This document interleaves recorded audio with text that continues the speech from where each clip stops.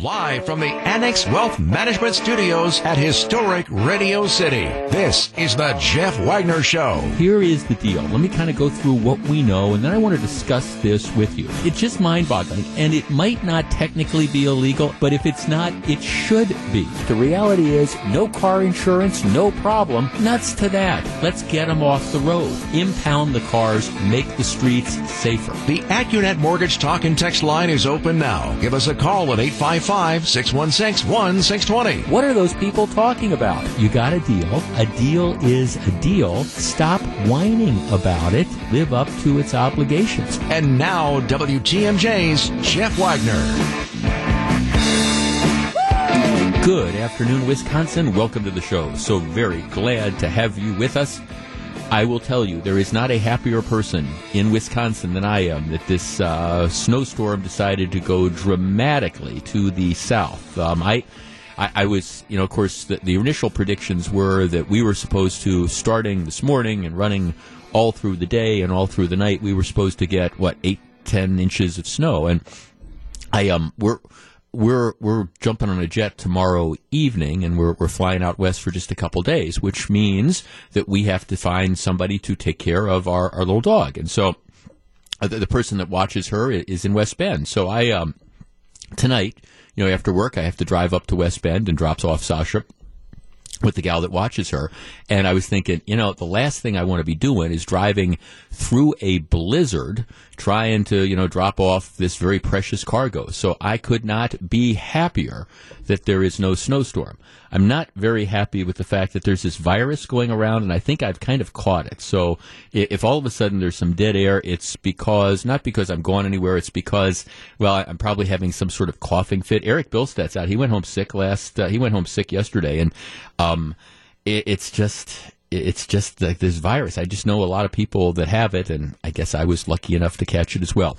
All right. We have an abbreviated program today. Our first weekday spring training baseball game. Our coverage starts a little bit after 2 o'clock. I want to tell you, I listen to a lot of the national sports broadcasts, and just like 2 years ago, just like last year, this year the Brewers are getting very, very little love. And I want to tell you something. And maybe I'm just looking at this through rose-colored glasses, and I understand there's been a lot of roster turnover, but I have to tell you, I think the Brewers are going to be just fine. Actually, I think you can make a strong argument that they're actually a much deeper and better team than last year. Now, I understand you lose Grandal, the catcher, who had a great year, and you lose Mike Moustakas. I get that, and those going to be tough to replace. I think the pitching staff, which was kind of a dumpster fire for a good portion of the year last year, I think the pitching staff is better. They've brought in a lot of players. They have depth, and it's not just a question of just quantity. It looks like they've got some quality sort of players that can play multiple positions. Look, what do I know? But I'm telling you, for everybody who's saying, they've cut their payroll a little bit, well, all right, maybe they've cut their payroll a little bit, but that doesn't mean that you cannot be competitive. And I'm, quite candidly, I'm optimistic. I think it's going to be a good year for the Brewers, and you can hear the first weekday spring training game just in about an hour and a half from now. So check that out. All right, we start off with a story from the world of high school baseball. Here's the deal. There's a team down in Florida. It's a high school, a Seminole High School, located 27 miles northeast of Orlando. Last year, the team won the state championship, and this is like the first time they had won the state championship in 30 years. So, big deal. They win the state championship. Everybody is celebrating. The baseball coach, first-year baseball coach, he's excited. So, after they win the championship, what happens is they have one of these U2 moments. He gathers the kids around, and he gives them the speech congratulating them on all their success, right? Here's the deal. It's a video. The video lasts 25 seconds. The video, the guy's speech, 42 words. Okay, 42 words. This is kind of like the Gettysburg Address. It is short. 42 words. Of those 42 words, in front of these high school kids, 7 of those words are the F word. 1 out of every 6 words that this guy uses is the F word. For example, you guys showed up, you blanking played the game, you played it right, you never blanking panicked. He pointed to one of the players who has type 1 blanking diabetes. You get the idea. 42 words, 7 of which are the F word. So what happens is that video goes viral, and the school district comes in and the school district fires him. They said, we're appalled with and extremely concerned about the abundance of profanity that you use with the students that you are responsible for supervising and leading. All right, and then they also say, we're also concerned that you announced the personal health information of one of your baseball players that was on the bus when you went on your profanity-ridden tirade. So again, so-and-so, he's blanking, type 1 diabetic. But they fired him for being a potty mouth. All right, our number, 855-616-1620. That is the Accurate Mortgage Talk and Text line. All right, is this an overreaction? The guy is a high school baseball coach, so it's not college. It's certainly not the pros.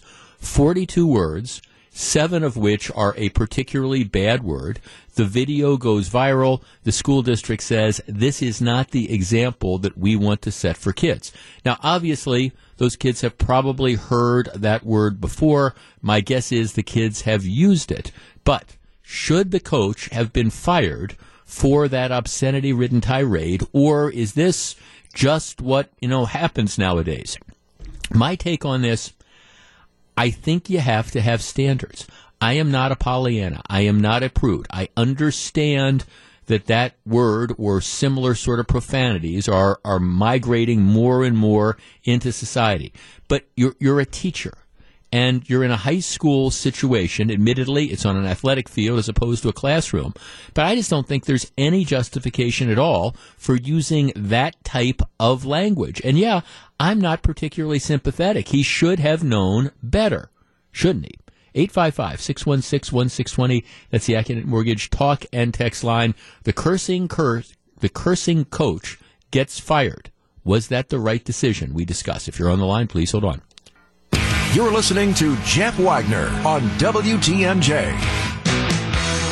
Number of texters are saying if you fired every high school coach for using obscenities, profanity, the F word repeatedly, you wouldn't have any high school coaches left.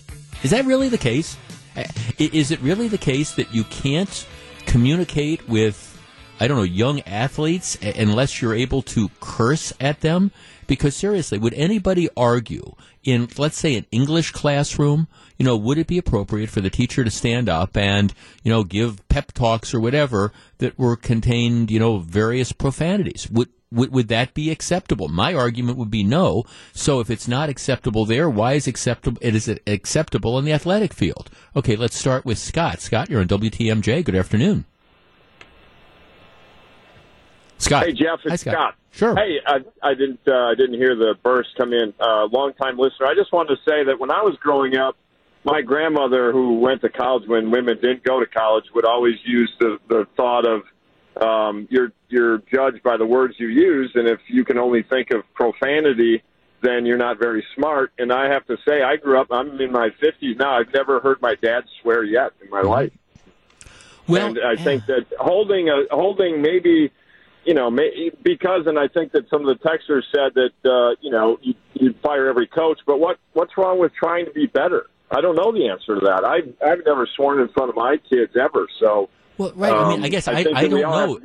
See, I'm with you. I mean, and maybe that is the case, that you can't look at a high school basketball program, and we're talking high school. We're not talking college. We're certainly not talking the pros. But maybe it's that this is commonplace, that you have to be loud, you have to be dirty to get your message across. But what does that say? I mean, I agree with you. Shouldn't we try to be better? And I'm not talking about like an occasional slip of a tongue. That's not what this was. This is 42 words, 7 of which are a word that I can't say on the radio. That's 1 out of every 6 words that the guy was using. Awful. No, yeah, awful. I mean, we need to be better. That's all. No, thanks for. I mean, I agree with you. And look, and I understand that maybe this is. I mean, maybe this is what happens nowadays, and that people, you can't communicate without cursing. And look, and I understand. You turn on the TV, you hear those words. I'm not naive. I appreciate that the kids probably have heard the words and they've used the words, but that doesn't mean it's acceptable coming from the coaches. Jeff, I don't know if he should necessarily have been fired, but he definitely should receive some sort of discipline for utilizing that kind of language. He could have easily substituted words, gotten the point across, and or just remove the F word altogether. Absolutely. Okay. Jeff, fired? Absolutely not. When the President of the United States can use vulgar language on national television, there are no longer any standards. And you want to hold a goofy baseball coach to a higher standard than the President? You've got to be kidding. No, I'm not kidding.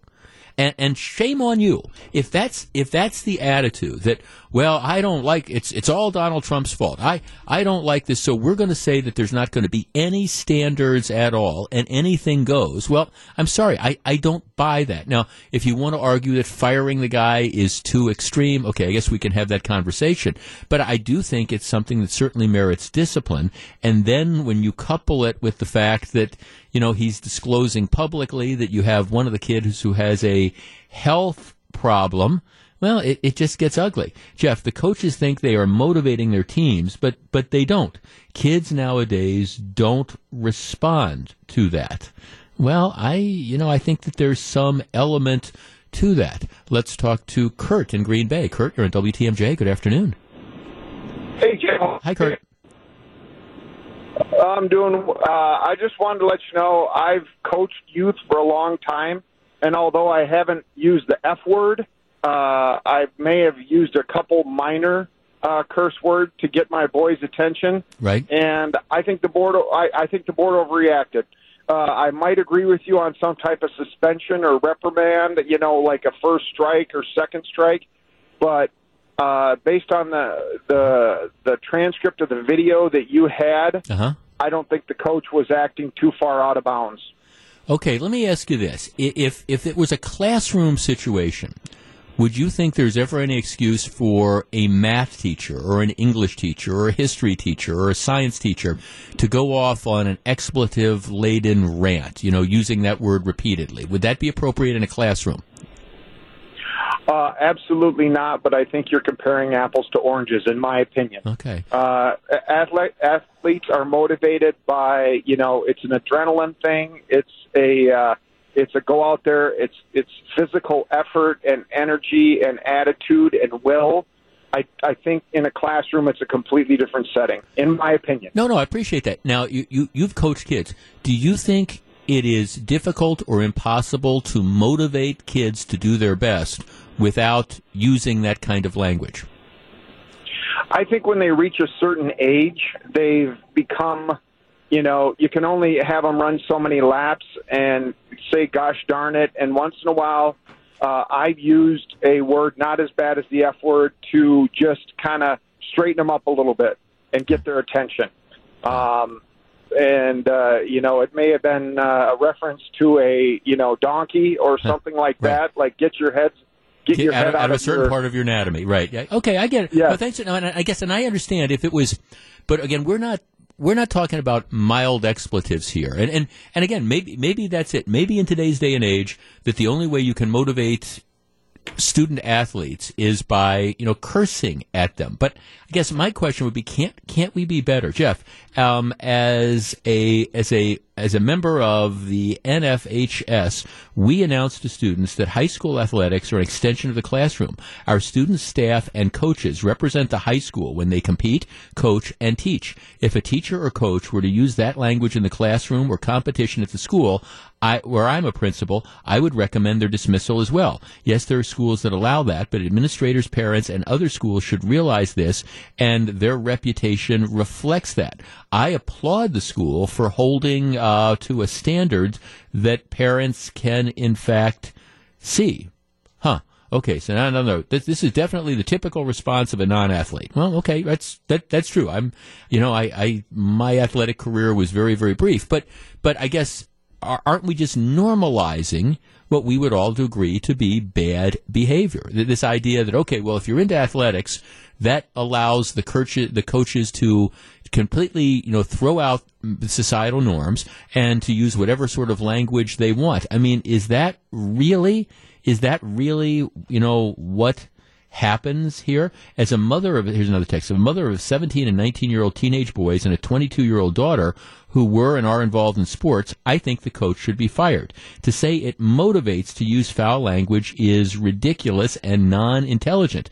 My boys lose respect for coaches when they yell foul language. Yeah, and again, I guess that's how I look at it. And it is high school. I mean, I understand, coaching on the college level is different, and certainly if you've ever watched that HBO show Hard Knocks, where they go into the training camps at a pro football team, you watch this, and it seems like on a pro level, it is impossible for any coach to have any conversation with any player without sprinkling the F word in on a repeated basis. Now, again, I kind of cringe with that. I'm thinking, really, that's how the conversations that you have to have. But at least at that level, it's a pro. No, I'm sorry. I don't see this coach as a victim. And again, I'm not sure. I mean, I view the athletic field as an extension of the rest of the school. Now, maybe that's naive, but I stand by that. And I guess if you wouldn't allow an English teacher or a chemistry teacher to stand up and just curse and curse and curse in front of the kids, why do you allow the baseball coach to do it? This is Jeff Wagner. Back for more. Here's WTMJ's Jeff Wagner.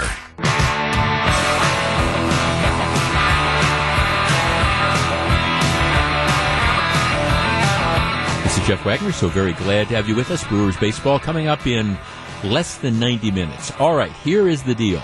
There is a movement afoot.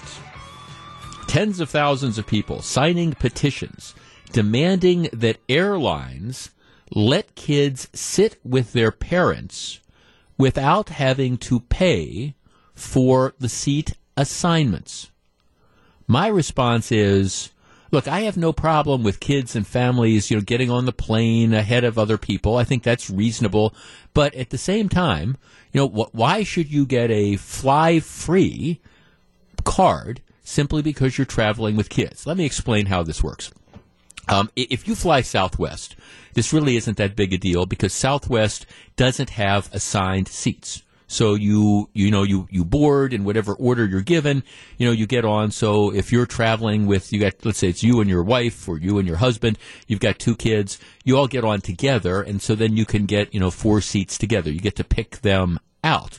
On the other hand, on a lot of major air carriers, Delta, United, American, etc., if you want to have a reserved seat, you have to pay for it. Now, look, I don't like to do that, but I mean, we just flew Delta back from Key West a week or so ago, and yeah, we paid the extra money to have designated seats. So on both our legs, the Key West to Atlanta and Atlanta to Milwaukee, we had our seat assignments. We were kind of sitting across the aisle from each other, okay, because that's how this all works.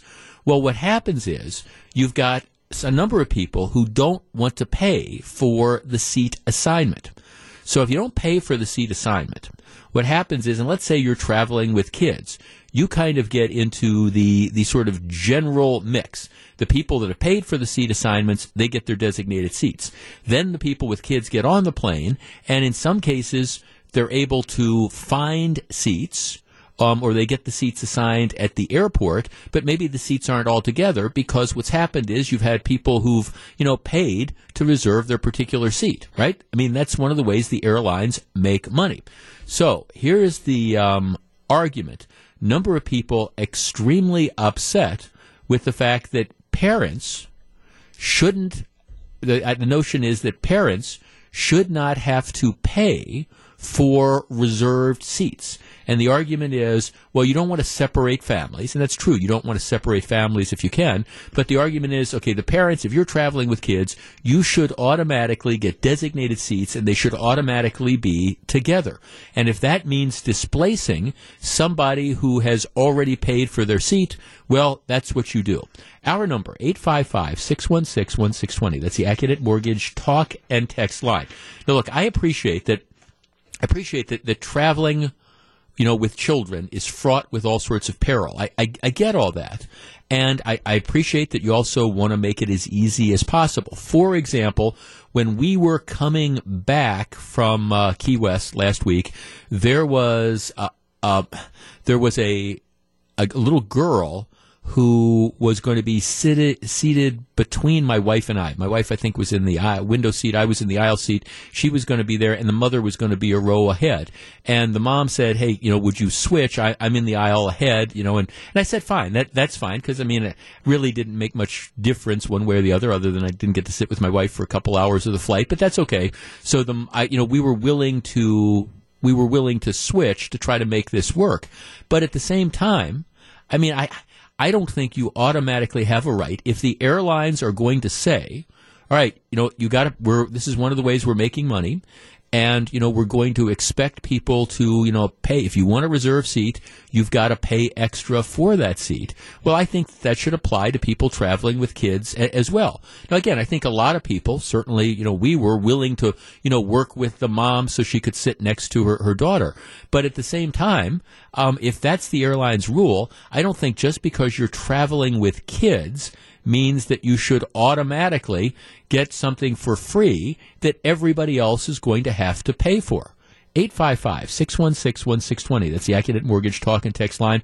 Like I say, this doesn't become an issue on Southwest because you get on at the same time, and unless you're getting on at the very end of the boarding process, you're probably going to find seats together. Let's start with Mike on the Northwest side. Mike, you're on WTMJ. Good afternoon.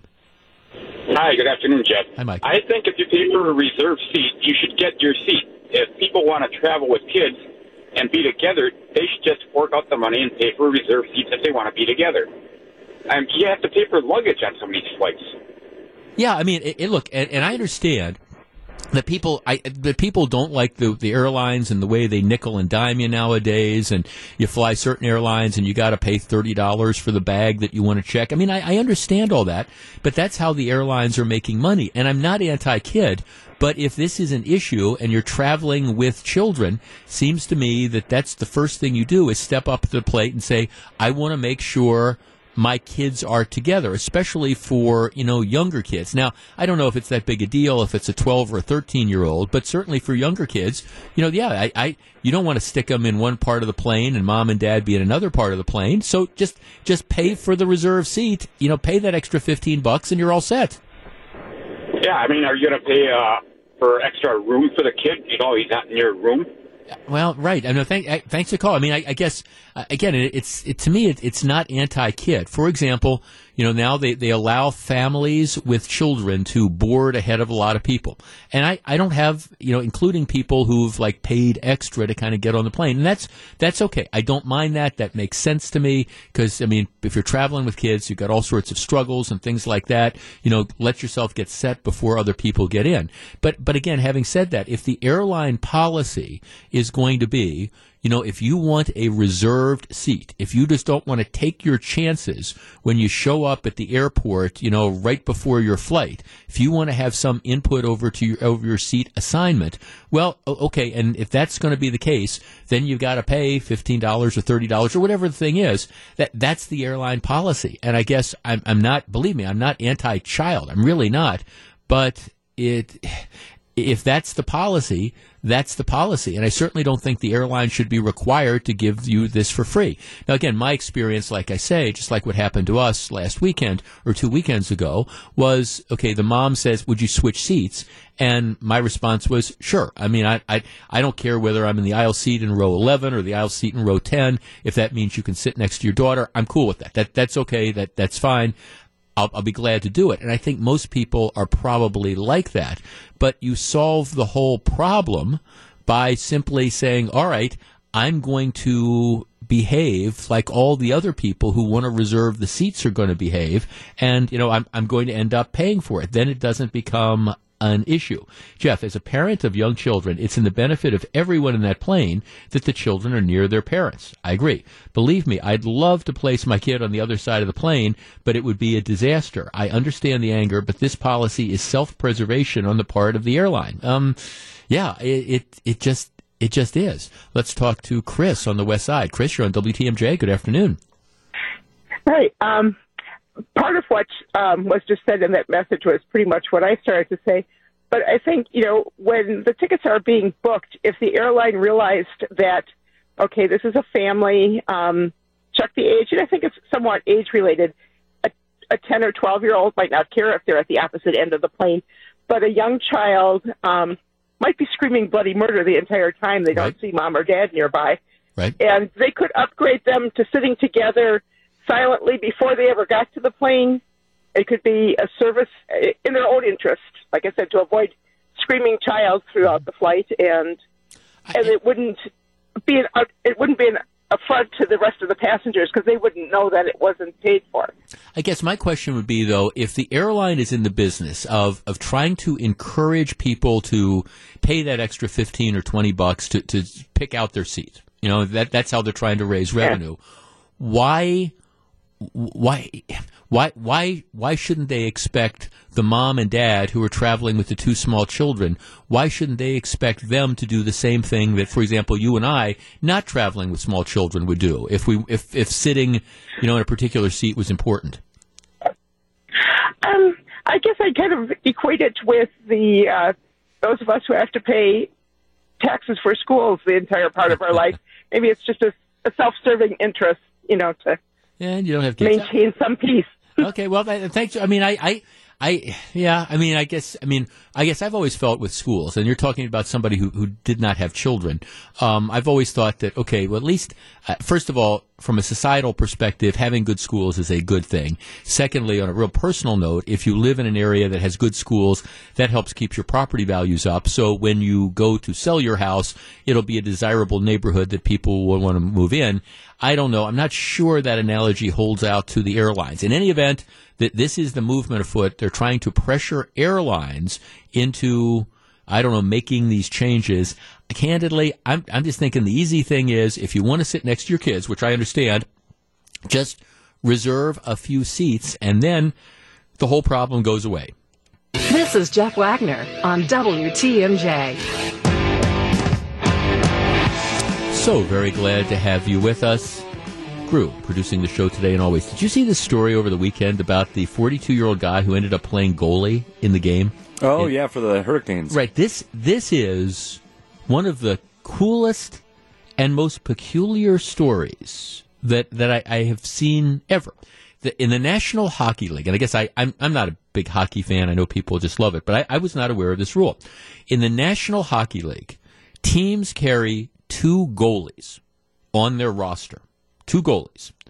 And at every NHL arena, there is an emergency goalie who's not part of either team, who just sits and waits in a room. Because if the 2 goalies on a given team get hurt, then what they do is they bring in this emergency goalie. Because, just as a practical matter, it almost never happens.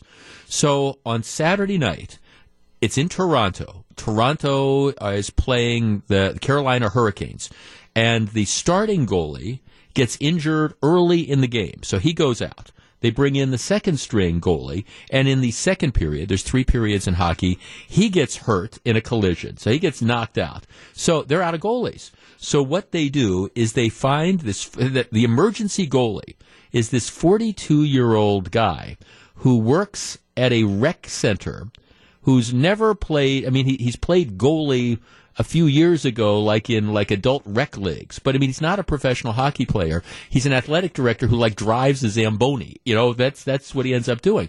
And so they say, okay, the 2 goalies for Toronto are hurt. You go into the game. So for Carolina, so he goes into the game and plays. Now when he goes into the game, Carolina is ahead 3-1. They score a couple more goals. He gives up 2 goals in the second period and then shuts out Toronto in the third period. And so I think, Carolina wins 6-3. But here you have this guy. He's 42 years old. He's the oldest goalie in NHL history to have his first start and his first win. Guy's never played professional hockey before. And it's just this really cool story. He ended up making 8 saves. He made 8 saves. And the guy says, yeah, he's done this for about 3 years, and what he does is, like you say, you never get in the game, and I think they throw him a few bucks, and he just sits around in this room and, waits during the course of the game in case he's ever called. And he said it's just, it never happens. But, this was it. He said, that the last time he played goalie was senior A hockey. And that's it. But just an amazing story, and what an interesting rule. Because, like I say, the game was in Toronto, so the guy is from Toronto, presumably paid by the NHL or paid by Toronto, but he comes on and he plays for Carolina. And it was so great because I was watching the film afterwards, and you see all the Carolina players, they're like hugging the guy, and it was one of these great feel good stories about sports that unfortunately we don't get enough of, but we certainly had that over the weekend. Just what a great story on that whole thing. Back with more in just a minute. This is Jeff Wagner. In the category of life is cheap on the mean streets of Milwaukee, and whatever you do, don't get out of the car. This trial of Matthew Lee Wilkes, which is going on in downtown Milwaukee now, it is a classic example of that. All right, this is the story, if you will recall. There's a 17-year-old boy. His name is Caleb Smith. He's driving on a Friday evening with his mother, who works at the Department of Corrections in downtown Milwaukee. He's got a probationary driver's license, so he needs an adult in the car. So she's in the passenger side. He's driving the car.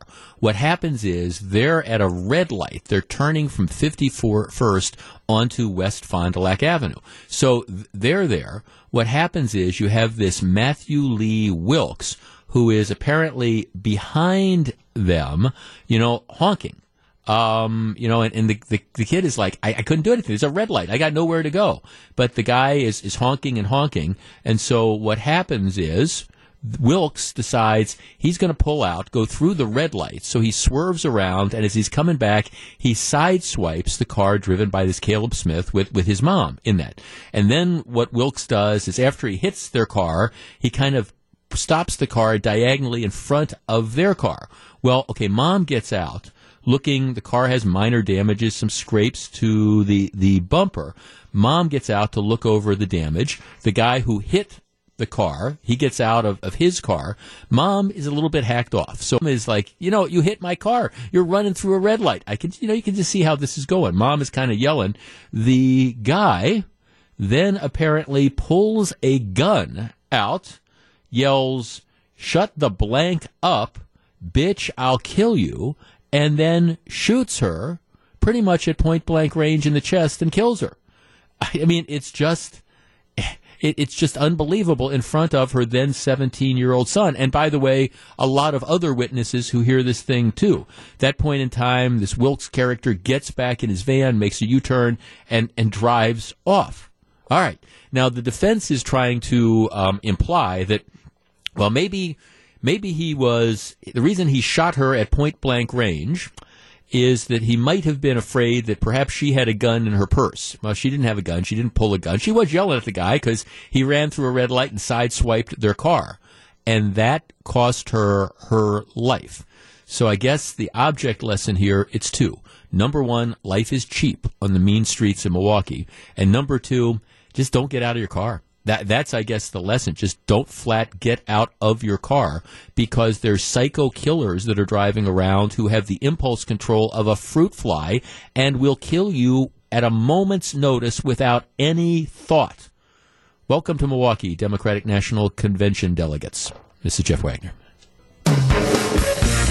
Live from the Annex Wealth Management Studios at historic Radio City, this is the Jeff Wagner Show. And now, WTMJ's Jeff Wagner. Good afternoon, Wisconsin. Welcome back to the show. Brewers baseball starts in less than an hour. Let me be clear about this. That big, ugly, orange asterisk at the end of Wisconsin Avenue, hate is a strong word, but it's been there for almost 40 years. isn't it time for it to move on? Now, if you don't know what I'm talking about, well, I've got, if you follow me on Twitter, it's at Jeff Wagner 620. I've got a link to the history of, the statue is called The Calling, but it's a big, ugly orange asterisk. What got me started about this is JSN Line has a feature on Northwestern Mutual, and they've got pictures of the new spectacular building that Northwestern Mutual has built in downtown Milwaukee. The first one, though, is a view of the building from the lake. And you don't really see the building. What you see is the big, ugly orange thing that is blocking the view of the building. It's called, technically it's called The Calling. It's 40 feet high. It weighs 17 tons. It has been at the end of Wisconsin Avenue for approximately 40 years. It was initially commissioned by the Bradley family. You know, Mrs. Bradley in particular, wanted to put that down there. So that's where it was commissioned. It sits at the end of Wisconsin Avenue. If you want to stand in Wisconsin Avenue and you want to look at the Calatrava, it blocks the view of the art museum. I mean, all you see is this big orange monstrosity. If you want to stand and look west, well, it sort of blocks the view of the Northwestern Mutual building and some of those other new buildings that are down there. It's been there for 40 years.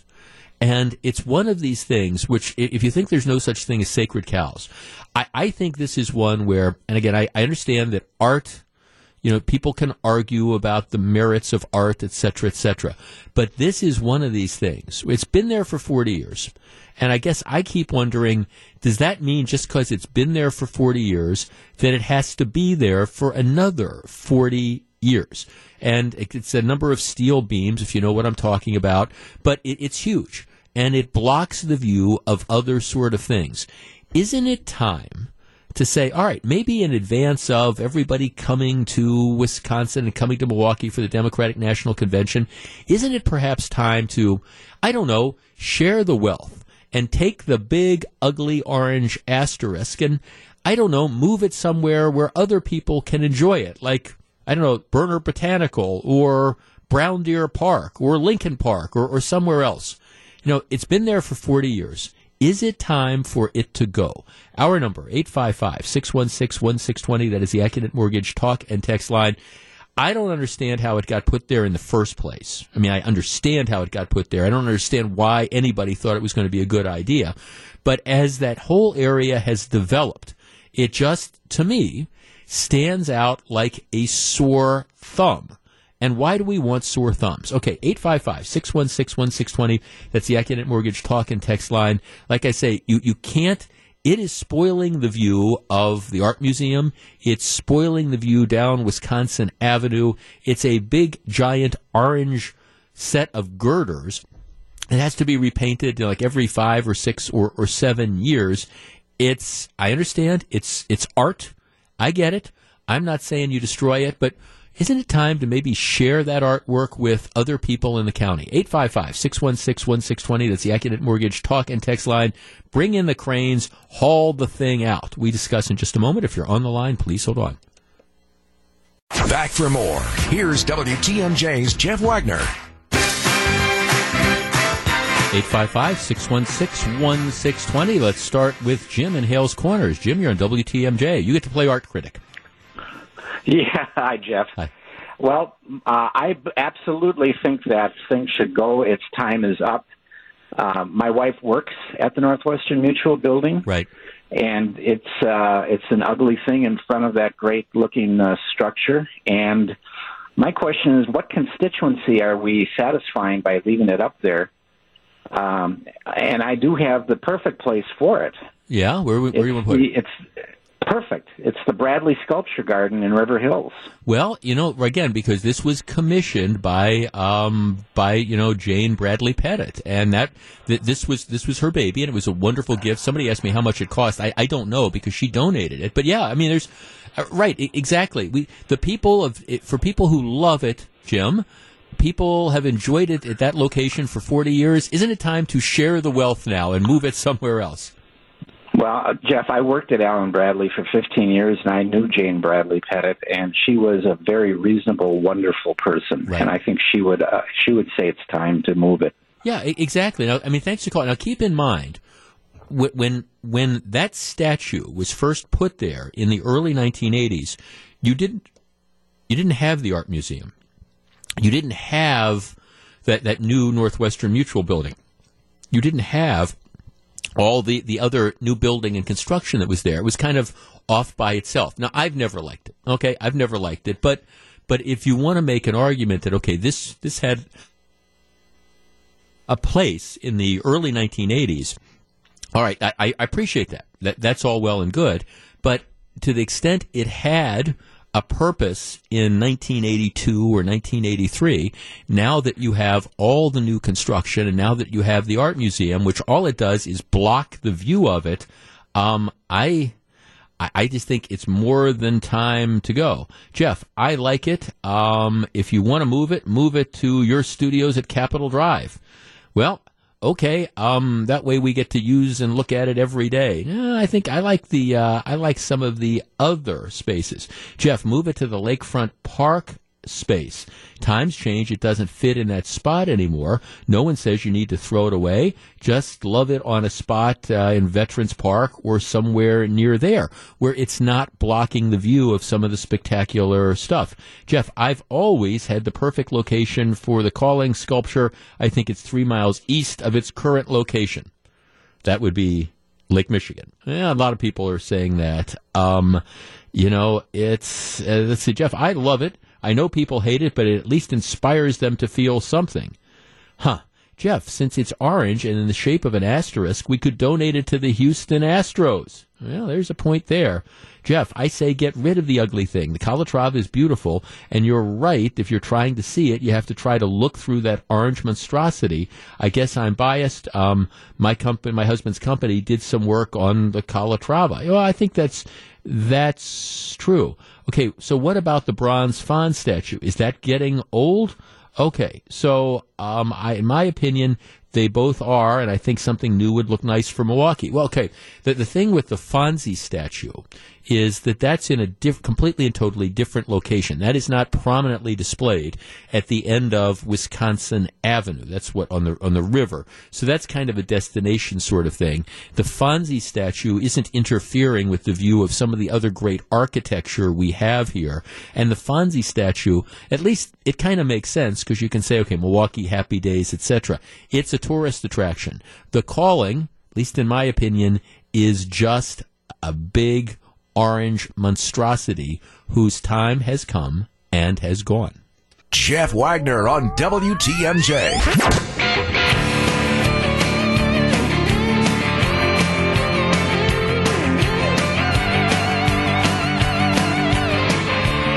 All right, we've been largely politics-free today. We're going to change all that tomorrow. But tonight, of course, is the debate in South Carolina. The interesting thing, there's going to be 7 people on the stage. Billionaire Tom Steyer is going to be there.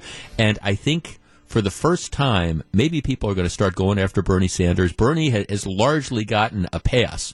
Nobody asking him about like some of the absolutely, in my opinion, crazy things that he is saying. For example, I mean, yesterday, he put out this statement because people are saying, all right, you want all this free stuff. We want free college tuition, and we want to eliminate health care. We want nationalized health care, and we want free college tuition, and we want to do away with student loan debt, and we want to nationalize the insurance industry, and we want to, what was the one yesterday? Oh, yeah, we want cradle-to-grave daycare. So, from the moment your child is born, we will give you, quote-unquote, free child care up to 10 hours a day.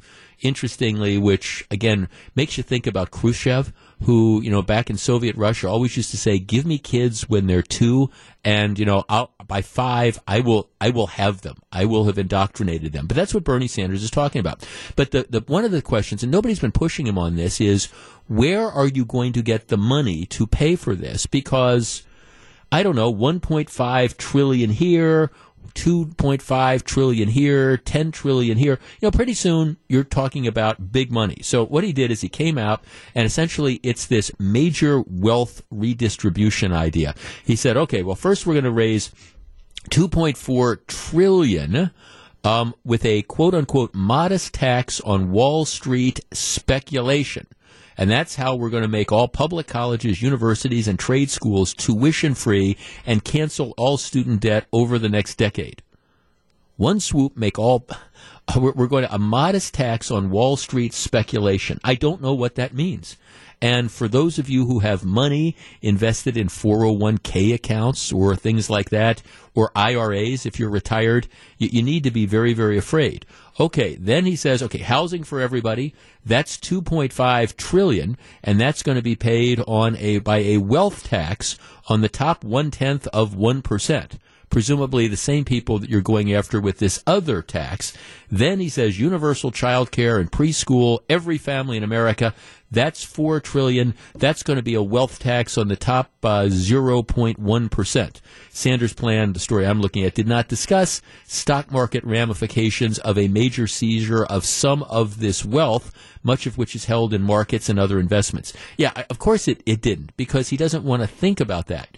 In this country, as a general rule, let's put aside estate taxes and things like that, you pay tax on income, right? You work at your job. Your employer, pays you for your services. At the end of the year, you match up how much income you've had. You pay taxes on that income. If let's say you have an IRA or a 401k and you've saved tax-free. Well, once you start withdrawing, all right, that's income. You pay tax on that. But we don't go and we don't say, all right, we're going to tax you on the value of your IRA. Let's say you've saved all your life and you have, $500,000 sitting in an IRA. You've saved and maxed out and all those type of things. We tax you when you take money out of the IRA, right? You take $50,000 out, you pay tax on that $50,000. That's not what Bernie Sanders wants to do.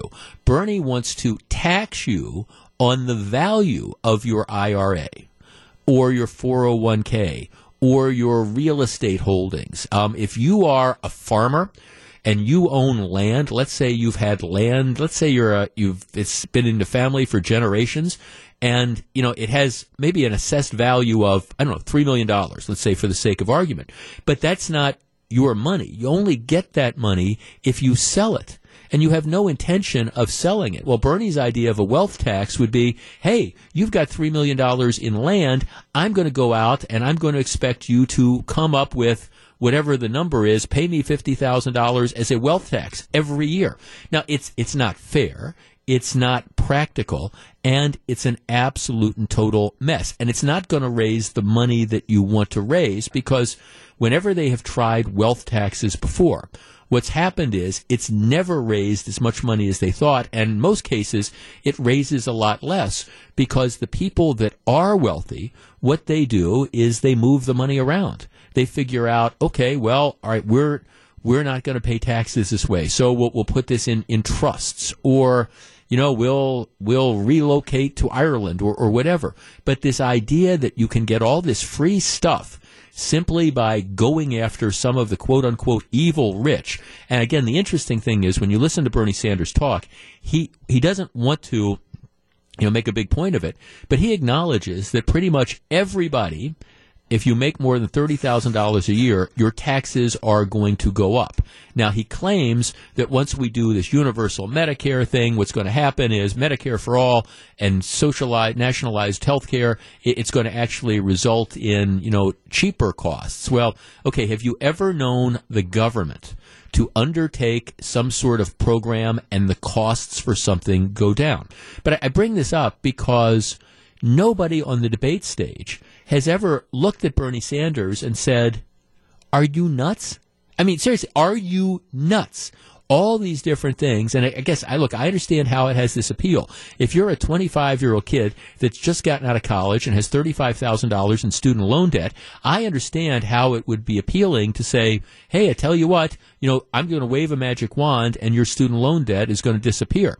Now, for the people who put themselves through school and did it without debt, or maybe you did it for your kid. You sacrificed, you paid for your child's education, and the guy you work with, he spent money on cars and fancy vacations and took out student loans. Well, Bernie Sanders considers you to be the sucker. I mean, you're the chump because, you did the right thing. You paid for all this stuff, and he's going to get it for free. I guess my point is, these are just some of the things that are, frankly, kooky about the proposals that are coming from the far left of the Democrat Party.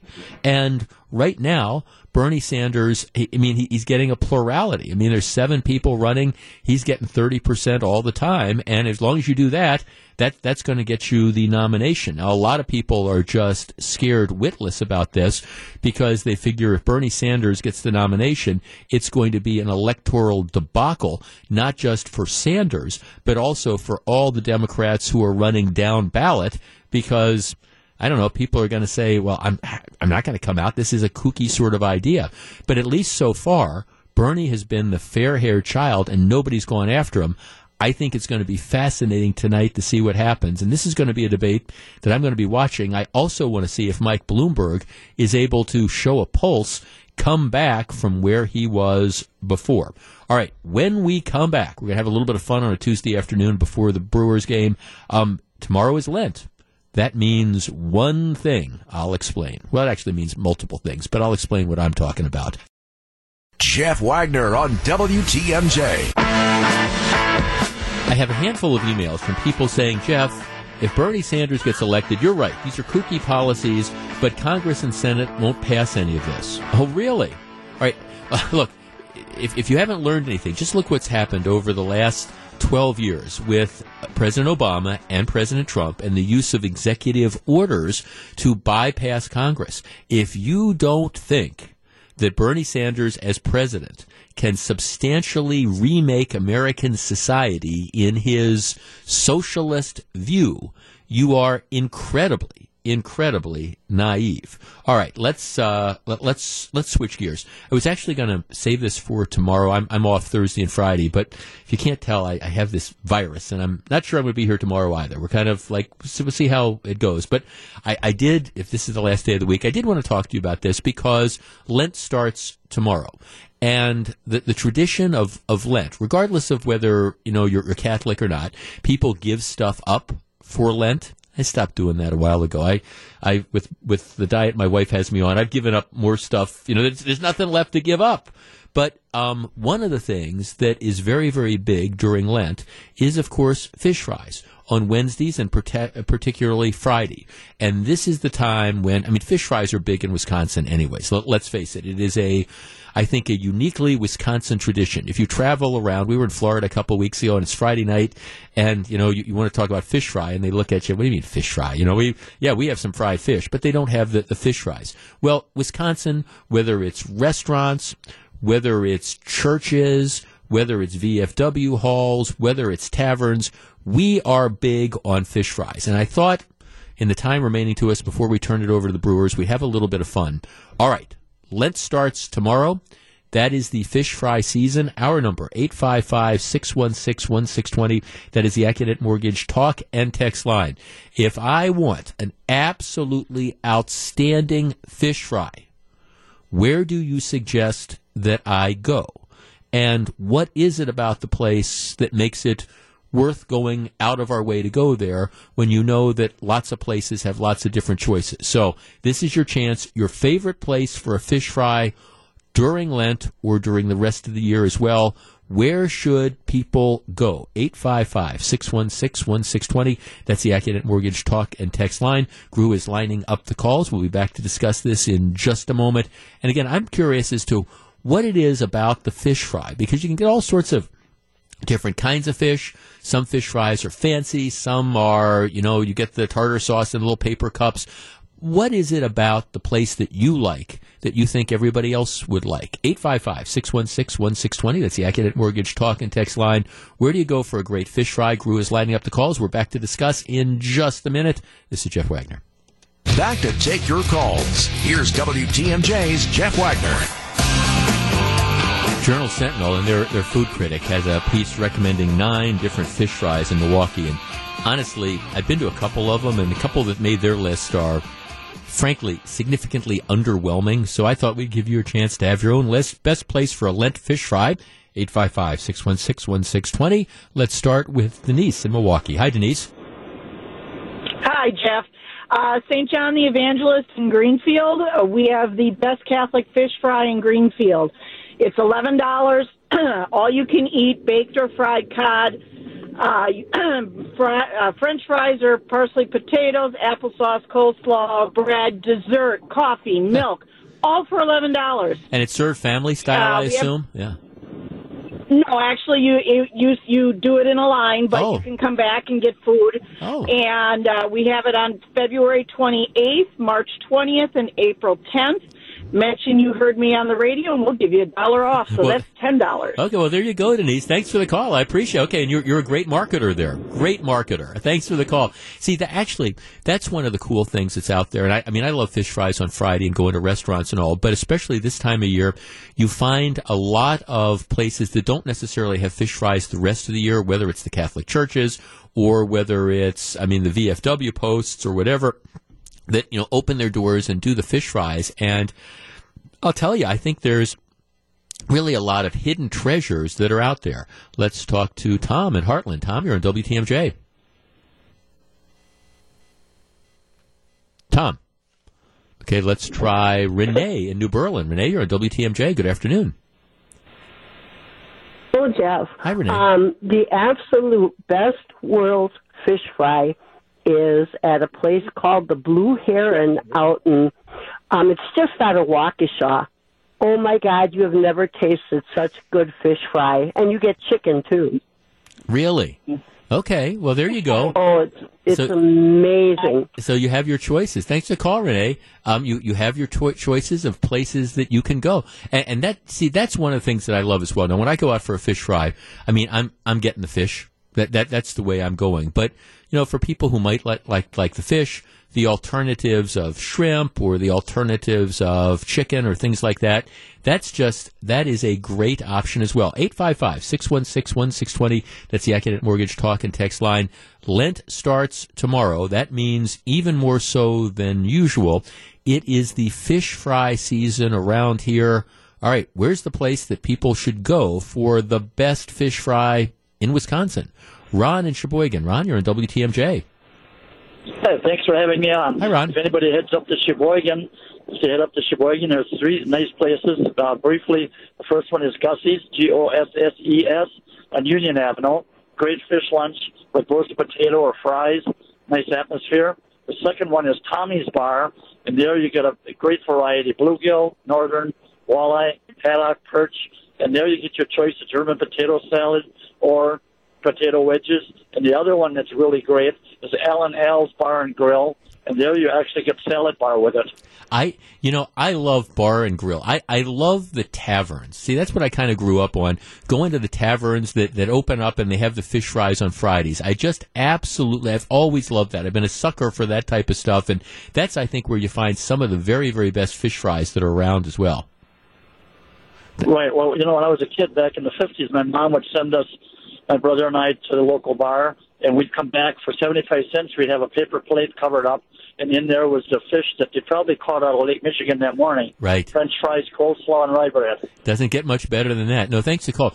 We were talking, I'm a perch guy, and we were talking last week. There is a huge shortage of perch because what's happened is most of the perch that we get here comes from Canada, and what's happened is Canada is trying to go after and encourage sport fishing. And so what they've been doing is they've been planting lots of fish in the waters that end up eating the perch. First they eat the smelt, then they eat the perch. So there's been a major shortage of perch. And so you have a lot of the restaurants around here where you can't even get it. We were at a place the other night where, it's not even perch that's on the menu. You can get cod, you can get haddock, you can get that. But if you're a perch guy like I am, not going to happen. Or if you're getting the perch, you got to be really careful because there's, I forget what they call it. There's the yellow perch, which is the kind of stuff that we're used to. And then there's the other form of perch, which is stuff that they fly in from Europe, which isn't that good. Let's see. I second the Blue Heron out on 164 in Big Bend. Jeff, two of the best places, Alioto's in Wauwatosa and the Bell Tavern in Beaver Dam. Both have great cod, white, flaky, and fresh. I'm getting hungry. Also, both have the best fries and excellent tartar sauce. See, that's the key to me, because to me, again, fish is in some respects an excuse to eat tartar sauce. Jeff, best fish fry is the Braising Pan in West Bend.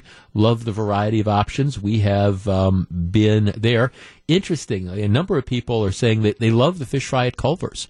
And would I put it up with like some of the great fish fries that you could get at some of the area restaurants? No, but I will say this. I think Culver's does a great job for something that's on the menu, every day. I think Culver's does a great job with their fish. Jeff, there is no perch in Sheboygan. Yeah, I think that's probably the case. What you're finding is that's a lot of case. Jeff, I love the Lions Club in Horicon, Wisconsin. It's an inexpensive, awesome fish fry, good sense of community, and cheap beer. Yeah, you can't go wrong with cheap beer. Jeff, I love the Dover Inn in Dover, Wisconsin. It includes a trip to the salad bar, which includes awesome smoked salmon. The fish fry is the very best around. Absolutely. Jeff, best fish fry and very tasty fish, Serb Hall on Oklahoma, South 51st Street. Yeah, I mean, Serb Hall, of course, is that's the traditional place, and people go there. That's been the place that people have been going for ever and ever.